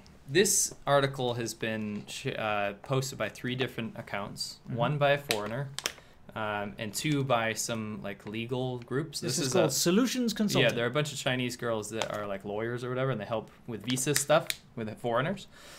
They won't stop stealing my stuff. Yeah, dude, this is your wedding photo. Goddamn credit. Yeah. You know what I mean? Yeah. This is copywritten under YouTube, by the way, because I used it in my material. Yeah. I didn't give anyone permission to use it. I'm not one of those weirdos, but don't use my picture constantly. One of them was about why are foreigners always cheating on their wives. Yes, and they use this picture. Yeah. Stop. It's I will literally sue you lawyers. You know? Little lawyer. They're a bunch of little lawyers using my photo saying it's theirs. That's an Irish joke. Yes, yeah, exactly. We made that on the CNC or whatever. Yeah, so anyway, this is funny that you chose this, because now I'm representing this. Yeah, it's true. Well, if you press play over here, what we'll do is... talk about this one. This is something I'm kind of passionate about. Say, why are foreigners married to Chinese women? Which is kind of weird, because the article's actually talking about foreigners married to Chinese men. I don't get it. Why they're having such a problem. And it's basically just they're going through the problems that face, especially women that marry Chinese men. Right. The number one problem is they get married, and then they move to China, okay? And then they find out they can't work. Oh, okay, yeah. Okay. Now remember, we've talked about this at length, and we've got a lot of pushback. But if you get married in China, you may not work on a spousal visa. You can't do it. Stop. You can't. It's not possible. They're like, oh yeah, but you can just go get a work visa. But there's it's not. There's YouTubers making these videos trying to prove that wrong. It doesn't make sense. No. So what you're saying is, if you go to China and get a work visa, you can work. Yeah. Cool. Great. But then it doesn't matter if you're married or not. So what? Yeah. But if you're on a spousal visa, you can't work. Now you see, that's all good and well. Okay, if you want to do that. But the requirements, if you do want to get this so-called green card, okay, which the legendary green card, if you want to get that, one of the requirements is, which will be coming soon because I highlighted it, I remember. So when you see it highlighting a sentence, can you just pause it for us, DM? It's coming up here. Because, yeah, I got to get back at this. What they're finding is, so they move in with their Chinese husband, and let's be brutally honest here. If you're a young man in China looking for work, you're not going to get a good salary. Okay, your starting salary is going to be low. Yeah. It's not enough to support an entire family. No. You know? Yeah. Can you just pause it over there for us? And we'll get back to that later. Yeah, right there. So what happened with the first person in this article is they got married, and the husband got his first salary was 2,700 RMB, which is what? Like $500. Yeah, it's not a lot. So she wanted to help supplement the household income by getting a job, because she could as an English teacher. Yeah. And then she found out, oh wait, but I'm not allowed to work on my spousal visa. I'm married. I went through the ceremony. You know, I'm part of the family now.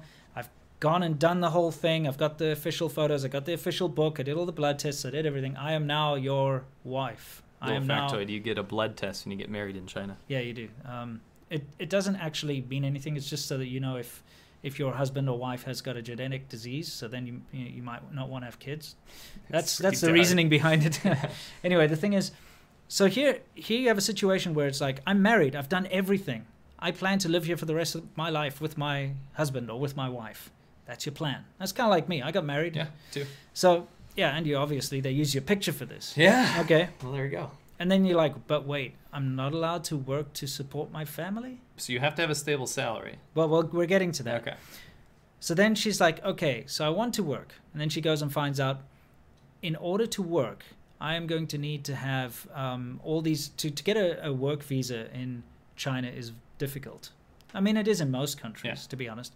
But there's so many stringent rules in place. Okay, you need your degree.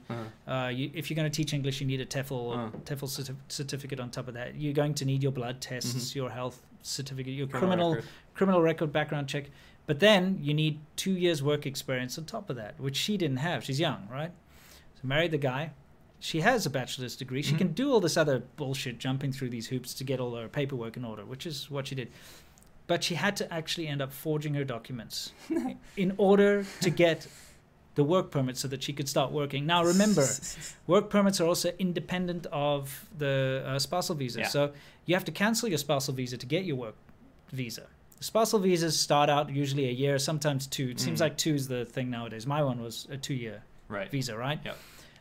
Work permits or work visas start out with 1 year. Yeah. Okay, and they're very annoying to get renewed every year. Right. And they change the rules all the time, so there could always be a problem where they're like, oh, we're not going to renew your visa.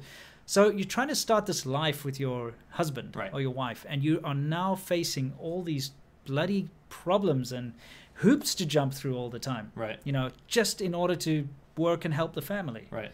Anyway, getting onto the green card part. Now, here's what's been highlighted here. One of the requirements of getting that so-called green card is to have a steady income or financial support. How the hell are you supposed to do that if you're not allowed to work? Can someone explain this to me? You're living in China. You know, you could do is be a rogue journalist on YouTube. Seriously, what kind of a bullshit, I'm sorry to say, bullshit law is this? Okay? You are supposed to be supporting your family and having a solid income in order to get this permanent residence. How the hell are you supposed to do that if you're not allowed to work? To deal drugs? I don't understand. Yeah, I don't get it either. And you have to stay in the country for 9 months at a time. So you can't go outside and do a job. You know what I found is that when you try to bring this stuff up with the officials, they don't understand how it works either. No, they don't. You have to teach them, and you have to learn this archaic shit. Yeah. And then you get all the apologists coming in like, nuh-uh, you can do it. No, you can't, okay? Not if you're a reasonable human being. No. The only way people get past this is if they've got an incredibly powerful company that can help grease the wheels, or if they know the right people, or if they're like some really rich dude who's got investment in this and that, or, something like that. This is not something normal people can achieve in China. No. And so this article just... Instead of us taking a question, I thought we'd talk about it a bit. I got you. If you're going to go marry someone in China, it's a huge sacrifice. Remember that. You are sacrificing a lot. Because if I were to go marry someone in any country in the world pretty much, but legitimate, I want to spend the rest of my life with them, I want to raise a family, I'm doing it properly, I'm not a criminal, this is what I want to do, I can work. I can do it in Taiwan. My friend did it. He got married, and the next day he got his little ARC so he could go and work. And that's the thing. China is so backwards when it comes to this stuff that if you get married to a Chinese person, you better love them a lot like I love my wife. Because you give up so many basic human rights. Right. You are just a Stuff garbage. You don't even think about. Yeah, you're just a garbage outsider at that point. Right. You have no rights. You're visiting your wife. Whereas you come to a place like Australia, America, New Zealand, it doesn't matter, any place in the world, Bolivia, I don't know where. Freaking Belize, I don't even know. You name the country. When you marry a local person to go live there and raise a family, you will be able to work. There may be some hoops and things you have to do. It's not a lot, but you will be able to work because you're married, because of the spousal visa. And this is China. This is where China is super backwards. So I just wanted to put that out there. I think it's some useful information there. Yeah, remember. Clean up your act.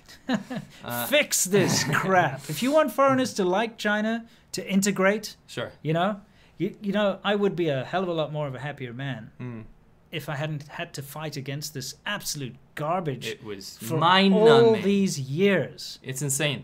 You try to integrate. You try to be a part of society. You want to live there. You want to raise a family there. But they're like, no. Nah. You're not allowed to work. Nah. Anyway. Let's take a quick question, then we'll go to worldview. Let's do that. Alrighty. Nikolai Steen gave us 50 NOK. I don't know what that is. Oh. God bless you, boys, he says. Thank you very much, Nikolai. Amansol, $2. Cult of personality versus Stockholm syndrome. He said cult of. Cult No, of. it's cult of. Like a cult, like Jonestown. Yeah. Cult of, O-F. Cult of Are personality. you teaching me or? No, him. Oh, okay. Yeah. You, of course, you know. You came up with the title with me together. Anyway, yeah, cult of personality versus Stockholm syndrome. Is that a question? Yeah, we put a question mark at the end, so. Stockholm okay, syndrome's gotcha. actually not really a real thing. I mean, it's based on that story, but it's overblown. Oh, okay. I mean, we all know what it means and stuff, but like, Mm. it's not like they actually all sympathized with the terrorists, the kidnappers and stuff. It was only like one or two of them gave some Right. positive I comments. mean, I guess you could say it's a similar idea, if that makes sense. Yeah. Yeah. I guess you could say it's quite Yeah. similar. Yeah. Cool. All right. Move on or another question? One more and then. Yeah. Cool. Mad Gal Design Co. gave us $10. Thank you. You guys rock. Is it true that Hong Kong citizens are selling their property and fleeing? How do expats feel about Hong Kong? Be safe out there, you guys. You have families now. Thank you very much. They are fleeing to Taiwan. Taiwan is taking them in. Mhm. Other countries are talking about taking in Hong Kong refugees. They're good members of society. It's not the Yeah. first time. 1997. A lot of people left. Why do you think it's called Vancouver? Hongcouver is, Hongcouver, yep. you know, called Hongcouver. A huge amount of Hong Kong people kind of fled. But you know what I found was quite interesting? A lot of them fled, but then they kind of went back. Yeah. Because Hong Kong's such an amazing It place. is. I know we're going to get those people, oh, they live in cages and stuff. Right. No, stop watching Vice, okay? Vice is garbage, first of Right. all. And people don't all live in cages. It's incredibly expensive to live in Hong Kong, so people have tiny apartments there. That's just the way it is. But Hong Kong's a beautiful place. It It's is. incredible. It's got its own special thing. So I think people miss that. Yeah. So they, I think you know, they also saw that China was being true to its word. Yes, I mean, they it were- was left alone. yeah, they were afraid in the beginning that Right. they were just going to be railroaded, you know? And it's happening now. Yeah. So they went and bought property, moved all their assets, and kind of set up overseas, but then moved back, a lot of them. Yeah. So I think what might happen is the same sort of thing again. Like the ones that didn't at that time Mm-hmm. might do it now, Right. if they can. We are super running out of time, so we're going to have to do this worldview very, very quickly. Okay, yeah, let's hit worldview. Cool. I also was just going to say, I think you guys were right about Wu Mao's flagging the chat, because Ginger Gaiden, nice name, said, when do you guys come to plan to come to Japan? I hope to do a subscriber meetup, and that was flagged. Just because he mentioned Japan, I think. That makes a lot of sense. Well, you better show that comment then. Well, he's read Yeah. it, so Okay. it's fine. Yeah, cool. Let's hit our last segment, which is worldview. Now, we had an argument about this segment earlier, and that is because I wanted to talk about this, and you're like, but that's not really worldview. Mm. But I think it is. You know why I think it is? Well, you know why I think it is, because we talked We've already about had this conversation. yeah, we're just going to roll this clip Mhm. and explain what's going on in this particular clip. Yeah. So there's a custody battle, right? Mm-hmm. Custardy battle. Yeah. I see the mother is the woman in white, Okay. and these thugs now are busy snatching the kid. Yeah. Okay. So this video, you can see it's very recent, Mhm. 11th of August. This is not 2019. graphic, by the way, so don't flag Yeah, this. it's not graphic. I mean, it's just crappy, you Yeah. know. So the mother's holding on to the baby for dear life. These thuggish, disgusting people are tearing the baby away from her. They're holding her down.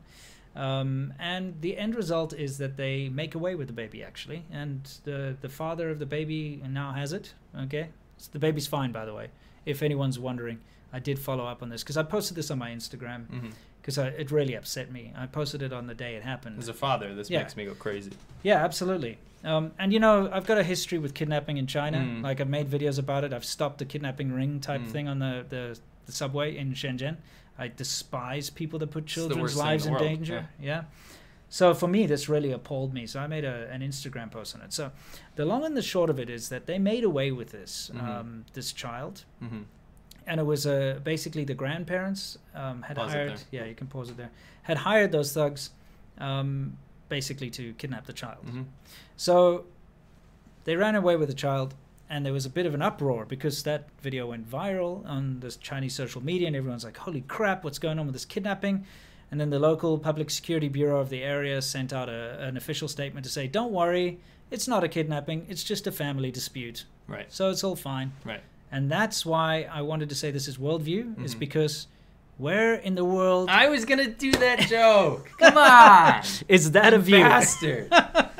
Wow. Okay, so C-Milk, I've been talking a lot and ranting a lot. I would like you to explain to me what would happen in other countries if something like this went down. It's very simple. There would be a court case. There would be arrests. There would be interviews. There would be media coverage. There would be everything. There would be justice for the party of the child, people who lost the child. There'd be assault charges There'd at be least. assault charges. There would be charges on enacting or enabling organized crime. There would be kidnapping. a huge thing. Kidnapping. By the way, I want to throw this in real quick. People don't understand the scope of how big organized crime is in China for this kind of stuff. You can hire thugs to do anything for you, pretty much. And it's these villages of these men that don't have jobs. They usually get wrapped up in this kind of stuff. But anyway, this happens. Sorry, a friend of mine actually got beaten up because he wanted to leave at school, like before his contract was up. Right. And, you know, it was one of those small little English teaching schools. And the woman who ran the school was like, no, you have to stay till. He's like, no, screw you, I'm leaving. So she hired thugs. It's so common. And they came and beat him up. Yes. They, on the side of the road, got Yes. out of a van. Actually happened. Yep. Anyway, please continue. So anyway, the reason this happens in He China... deserved it, by the way. He's a complete douche. Okay, fair enough. Good job, thugs. Yeah. The long and short of this is that this is allowed to happen in China because I've said this a million times, and I hope people are taking me seriously. China does not have a rule of law. You can only get in trouble in China if you are a direct threat to the government, right? This Family Matters stuff, and I'm not talking about that great show from the 90s with Steve Urkel. If you have a family dispute or something even remotely related, even if there's thugs involved, even remotely related to family, children, aunts, uncles, all this kind of stuff, the cops won't touch it. Like that woman that was getting beat up, my next door neighbor. When I called the cops, they wouldn't touch it. It's just a family matter. So domestic abuse is huge. Yes. Child abuse is huge in China. And things like this happen because it's not the government's job to do anything about it. Exactly. Right? It's There's no really, rule of law. It's really annoying. So if you see a couple fighting on the streets and you try to intervene, everyone will be like, no, what are you doing? No, that's not your business. Yeah, it's family. We talked about it before with that couple that were fighting in Paris, I think it was. Yeah. No, in New York. Oh, it was in New York. Okay, Chinese couple on. Yeah, they were on holiday and they came to blows over some disagreement, as they would normally do in China, and they actually got arrested. And the husband got charged, and they were and she was like, "No, I'm not going to press charges." But they're like, "No, you can't assault someone in public." It was like, "Wait, what?" Yeah, you got to know laws. It's kind of interesting that China, like the police can do whatever they want. Normally, like they're so intrusive, but then when it comes to family members, it's like, "Don't tread on me," kind of thing. Yeah. Where they can't, like, there's all the Chinese families are like sovereign citizens all of a sudden. Yeah, absolutely. Yeah, so I wanted to show this comment. Maybe you've read it by now, but I don't want to rag on this guy. I don't know if he's really like a bad guy or not. Nice guy. He's probably a nice guy. This Gavnish or whatever. NG Avinash, I think. Oh, NG. Oh, there we go. NG Avinash. Okay. This is the most typical comment I will get on my videos when I ever point out something that's unsavory about China. Is I've seen worse happened elsewhere in the world. That sort of thing is no China specific. Okay. I'd feel like an idiot reading my own reply. Can you read it for me? Stop. Do not try whataboutism. Are you saying that just because bad things happen somewhere else in the world that it's okay to be or excusable? This is why China doesn't improve. It's because of people like you trying to defend bad behavior by pointing a finger elsewhere. Stop this nonsense, and let's fix the problems by condemning them together. Thanks for taking me out after I finish. I'm so smart I could read behind your head. Yeah, no, that's awesome. Isn't that pretty cool? Yeah, sweet. Seriously, though, that annoys the crap out of me. Yeah. It's like the not how it go-to works. knee-jerk reaction for nationalists is to basically say, oh yeah, well, other countries do it too. That's the stupidest thing ever, you know? It's like, oh yeah, I'm bleeding. Yeah, well, other people bleed too when they're shot in battle. It doesn't matter, you know? Like, let's fix this problem. Yeah, deal with the current situation, right? Why I wanted to point this out is that this attitude that, China has towards things like this is something that if you don't understand it, will be so shocking to you when you go to China, when you deal with Chinese people. kids and things like that. Just this whole it's a family matter, don't get involved thing. Even though they're breaking the law blatantly, doing terrible things that would be considered really awful overseas, just you have to understand. You got to understand China. All right. Nice. That's what his video should have been about. Yeah, that's right. That's pretty much it for this segment. Yep. I hope you found that educational. And, Yeah. and the most important thing is that the child is okay. Yeah. At some point, we're going to talk about that poor British guy that was murdered and his kids got taken away in China. But that's another story. We're going to go to our final segment, which is the Q&A segment. It is. And we're going to try. We only have 5 minutes left, so we'll try to get through as many as we can. Yeah, we'll try our best. Let's go. Cool. Edward Berry, $10, says, thank you guys for doing this. Love the show. Thank you. Thank you. Tyler Freeman gave us $50. Whoa. And he said, if you're ever in Las Vegas, I challenge thee to Red Alert 2. Command & Conquer he's referring to. Oh, yeah, I'm familiar. I actually have Red Alert 2 on my computer. So currently? Yeah. That's pretty funny. Yeah, dude, thanks for the money and thanks for the invite because we'll take you up on that next time we're there. Absolutely. It's Las Vegas, Nevada, I'm assuming, not like Las Vegas, New Mexico or something. Is there a Las Vegas, New Mexico?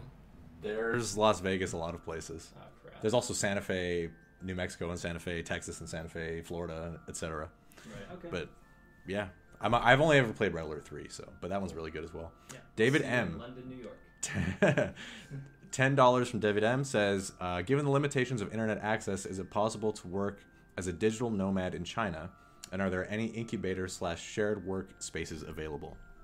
Yes. I wouldn't do it there. About the incubator shared There working is, space, yes. I started seeing them pop up quite a lot. Beijing, Shanghai, and Shenzhen, Yeah. Guangzhou. Definitely. In Shenzhen, definitely. I saw in Nanshan there were a couple, Right. and this is a recent thing Mm-hmm. in China. Well, let's be honest. For so many years, I can classify. In fact, still now, I can classify myself as a digital nomad because More or less. yeah, I survive on the internet. I make videos, publish them online, and that's how I make my living. And it was tough. It is so frustrating because VPNs are not infallible. No.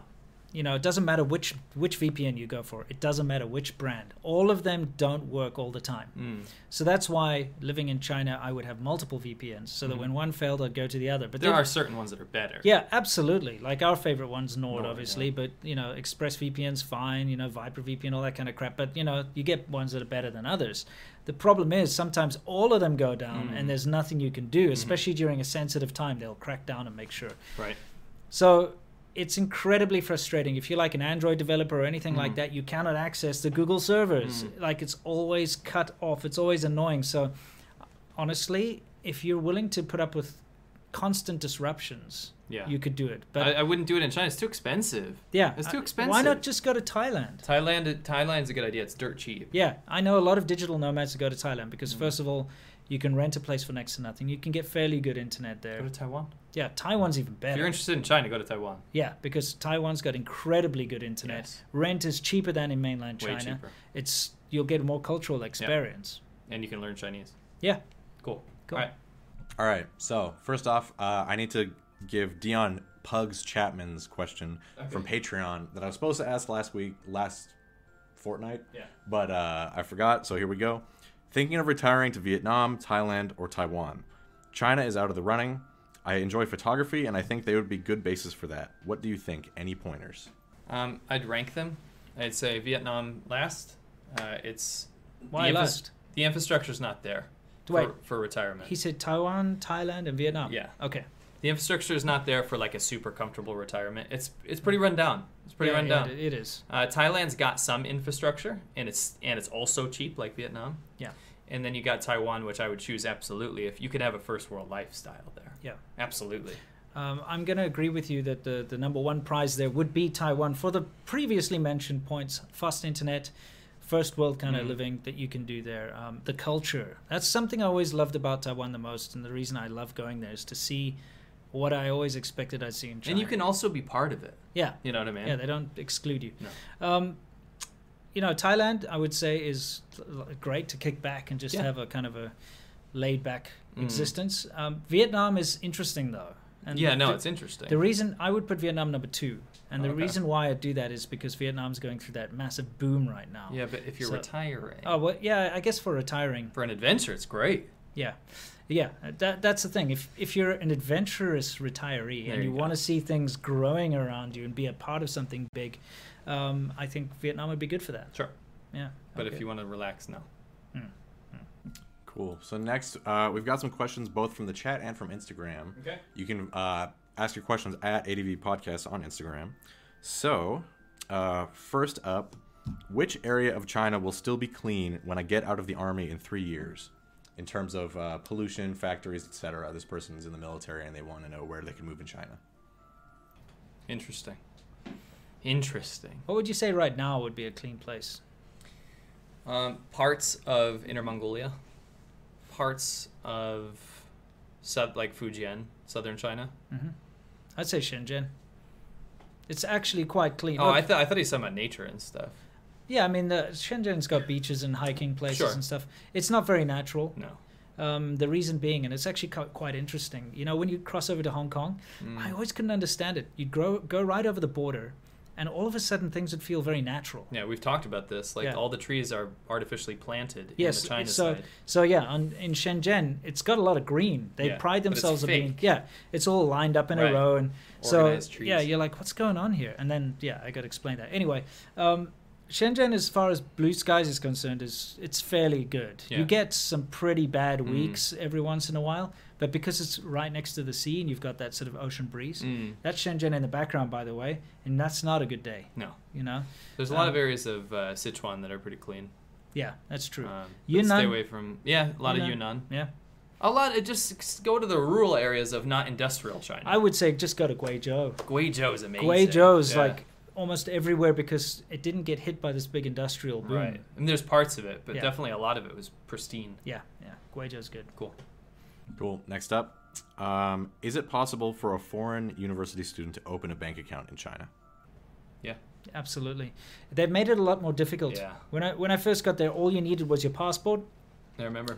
Yeah. You had to wait all day, but... Well, yeah, you go in there and, you could pay 20 RMB. You had to put down 20 RMB to open the account. You'd walk out the same day with your card. You didn't have to get it mailed to you or anything, which is pretty cool. I mean, we're not talking about credit cards or anything. It's just like a savings debit account. Right. So I opened a bunch. But, you know, all those old ones that I opened, they sent me messages like, you must come in and confirm your ID and your place of residence and stuff, otherwise we're closing the account. And I closed a bunch of them. I've got 2 that are still up and running. But these days you do need your that temporary residence permit of where you live and a bunch of other paperwork. But if you're a student, you probably just need some kind of paper. Visa, and I think you need a recommendation from your university. From the university. It should be quite easy. Yeah, I wouldn't worry about it. All right, Dan Ferens, our sugar daddy. My man. He says, will you be riding Royal Enfields in India? Well, you just donated $100, and we weren't going to tell anyone. But absolutely we are. We're absolutely going to 100% we're riding Royal Enfield Bullets. Yep. And it's actually part of our big storyline, which we're not going we can't disclose it, but we've got it's very important. A super, super cool idea. It's the first time we're going to have a storyline. An actual storyline. It's cool. Yeah. With like an end goal. Yes, it's going to be amazing. Dan, you're the man. Yeah, seriously, dude. That's freaking amazing. Thank you. Thank you so much. Is that storyline going to have like character arcs? Yes. A plot, B plot, C plot?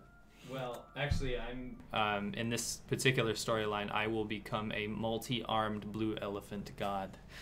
Nice. Now, you're mixing Shiva and Sri Ganesh. Whatever. It's different, dude. I'm going to learn. That's why I'm going to India. Okay, all right, fine. All right, next up, from Instagram, we got a question. It says, Dear Winston and Seamilk, thank you for all the work you're doing. Quick question, do you think the emerging global free internet by SpaceX, Facebook, and Google will disrupt the society in China? What are the possible long-term effects of these independent sources of information? Thanks, and keep up the great work. Okay. That's a good question. Sorry, it's just yeah. Okay. I don't understand some of these people's comments. Okay. Let me ask you this, Seamilk. Yes. Tell me about satellite TV in China. You can't have it. I mean, it sucks anyway. Yeah, but especially when I got there, 2006, satellite TV was still a kind of a big deal. I feel like satellite TV and cable TV are all dying mediums because you can stream everything. But you're not allowed to have a satellite dish in China because you can get outside networks. Yes, it's actually illegal. Yeah, you have to have state approved. You do have people that sell them. Yeah, it's all like under the table. It's very hush-hush. And then those hack cable boxes as well. Yeah, exactly. And they'll come put a satellite dish and kind of hide it somewhere. It has to point east or whatever, you know? Yeah. But you're not allowed to have that because that means you can watch outside TV, as you say.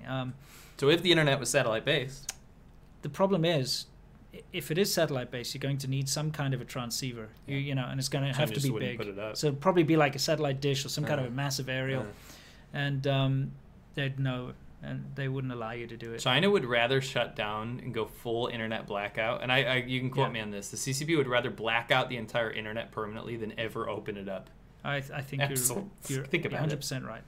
They'd cut the cables. Yeah. Snip, snip. The thing is, they've got a very well-functioning intranet there. Everything that they need is right there. So the local citizens wouldn't even miss the outside world anyway when it comes to internet. So you just say the same recycled. Yeah, they might adopt the same thing that like North Korea has or whatever. Yeah, it's exactly. It's like an internet database. Yeah, it is. They could still have their Weibo and their little things. As much as we joke, it's almost like that now. Yeah, it is. Like Xi's Thoughts app that you're forced to use. Yeah. Come on. Yeah, it is kind of silly, isn't it? So yeah, I think they would snip. They would, totally. Cool. What do we got next? Next up, I was just going to say, I think it's a good thing that we go over time sometimes because Dan keeps us waiting with that. Keeping on the edge. He's like, waits to the last 10 minutes of the show. Yeah. Lao Wai, what's your favorite brand of fake beer? It's a good question as you're here on your deathbed. You can maybe reminisce to that time that you got poisoned. My favorite brand of fake beer? They're all awful. I mean, they'll all kill you. You know what one that didn't kill me, though, or make me feel too bad, was Higgle-Jiggle-Filgopus. Yeah, Higgle-Jiggle-Piss, yeah. Yeah. That's a real thing. Yeah, it is. Yeah. It was fake Harbin beer. Yes. But instead of writing Harbin beer on the counterfeit can, they wrote like GBK 965. It looked the same though. It had all the same like art and everything. I don't think there's any alcohol in that. I didn't feel anything from that. Well, didn't make me sick. Yeah, we drank a bunch of that. Yeah, didn't make me sick. No, that was funny as all hell. Higgle-Jiggle-Pickus. Yeah, Higgle-Jiggle-Piss or whatever. That's my favorite fake beer. We've got a picture of it. We do. It's been in a lot of videos. Yeah. Cool. Last question we got here. Do Winston and Matt have any mainland Chinese friends who support Hong Kong either low-key or more openly? Who's Matt? Seamilk. Did you just tell me my own name? Yeah. Yes, I actually have two very vocal students. I will not name them, obviously. Mm-hmm. They have been trying to get off work to go help with the protests, and there are way more people than you think. It's just that the vocal majority is very anti-Hong Kong right now. But the very English privy people that are in contact with the outside world in mainland China, they have a little bit more informed opinion. The problem is, like, with people like us, we can, as we are here, very candidly talk about our opinions of what we think. Sure. Because the repercussions against us, well, let's put it this way.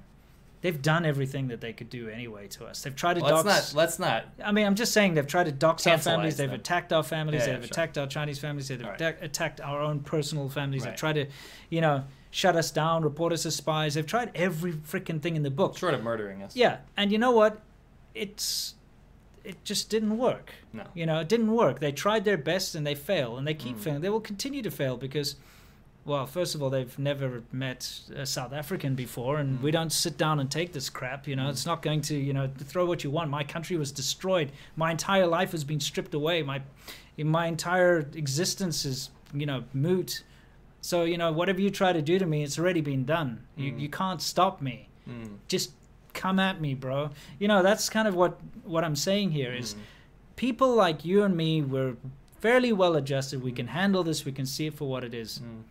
People that are in mainland China who are mainland Chinese, they will be devastated. They have to keep a low profile, even if they believe in the Hong Kong thing. If they are vocal, that whole the nail that sticks out gets hammered down. You know what I mean? That is what's going to happen to them. They lose their job. They lose their family. They could die. They could be tortured to death. Everyone they know could disappear. Could be detained. See, if they're too vocal, they will be detained by the police. They might get off with a warning at first, but if they continue... Probably not. Yeah, but if they continue to be vocal, they will be detained and basically forced into shutting the hell up. Yeah. Either by, like, coercing them. They don't have a choice. And like I said before in one of my videos, the way that the tactics that are used is they go after family, and family is so important in China. Your extended family, you have a lot of respect. You have to have respect for your parents and your grandparents. So if the police or the government or thugs of nationalists, it doesn't even need to be connected to the government. It could just be the normal nationalist wankers that are in society. If they start to harass their grandparents, they'll bring huge shame to that person and a huge loss of face. So they can harass the parents and the grandparents and stuff, and then that's like the worst thing that can happen to a Chinese person. And so if that starts to happen, they're just going to shut up. Very and much so. They can't put themselves out there. No. So I don't blame, your average Chinese person for not standing up. ZHOU. Yeah, the average Joe, yes. I don't blame them for not standing up because the repercussions are so insurmountable. Huge. Can't deal with it. Yeah. It's awful. Yeah, let us do it for you and take the flak. Yeah, we'll be the you know what I mean? Voodoo dolls, the pin dolls. You're the nuclear cockroach. Yeah, we're the nuclear cockroaches. Yeah, totally. Before I projectile vomit all over the camera, yeah, I would like to say to everyone, thank you very much for tuning into our live show today. Yep. If you have not subscribed, please do so. And keep in mind that tomorrow at, 1 p.m. EST, oh yeah, we got something special. Release a special video on both of our channels, Lau86 and Serpent ZA. So it's going to be more or less the same video, but watch them both. Just watch them both. Support us. Yeah, it's something that we feel very. Spent a lot of work on it. We spent a lot of work on this thing. It's coming out tomorrow, and that's why the schedule's a little off. Yeah. But anyway, tomorrow, look forward to something pretty special. Thank you to everyone that sent super chats, patrons, all the guys that support us and make this a reality. It's super cool of you, and we'll see you in a couple weeks. Absolutely. Can't wait to see you on the next show. And obviously our usual videos in between and all that kind of stuff. Stay tuned, guys. We love you all. And until next time, you know the drill. As always, stay awesome.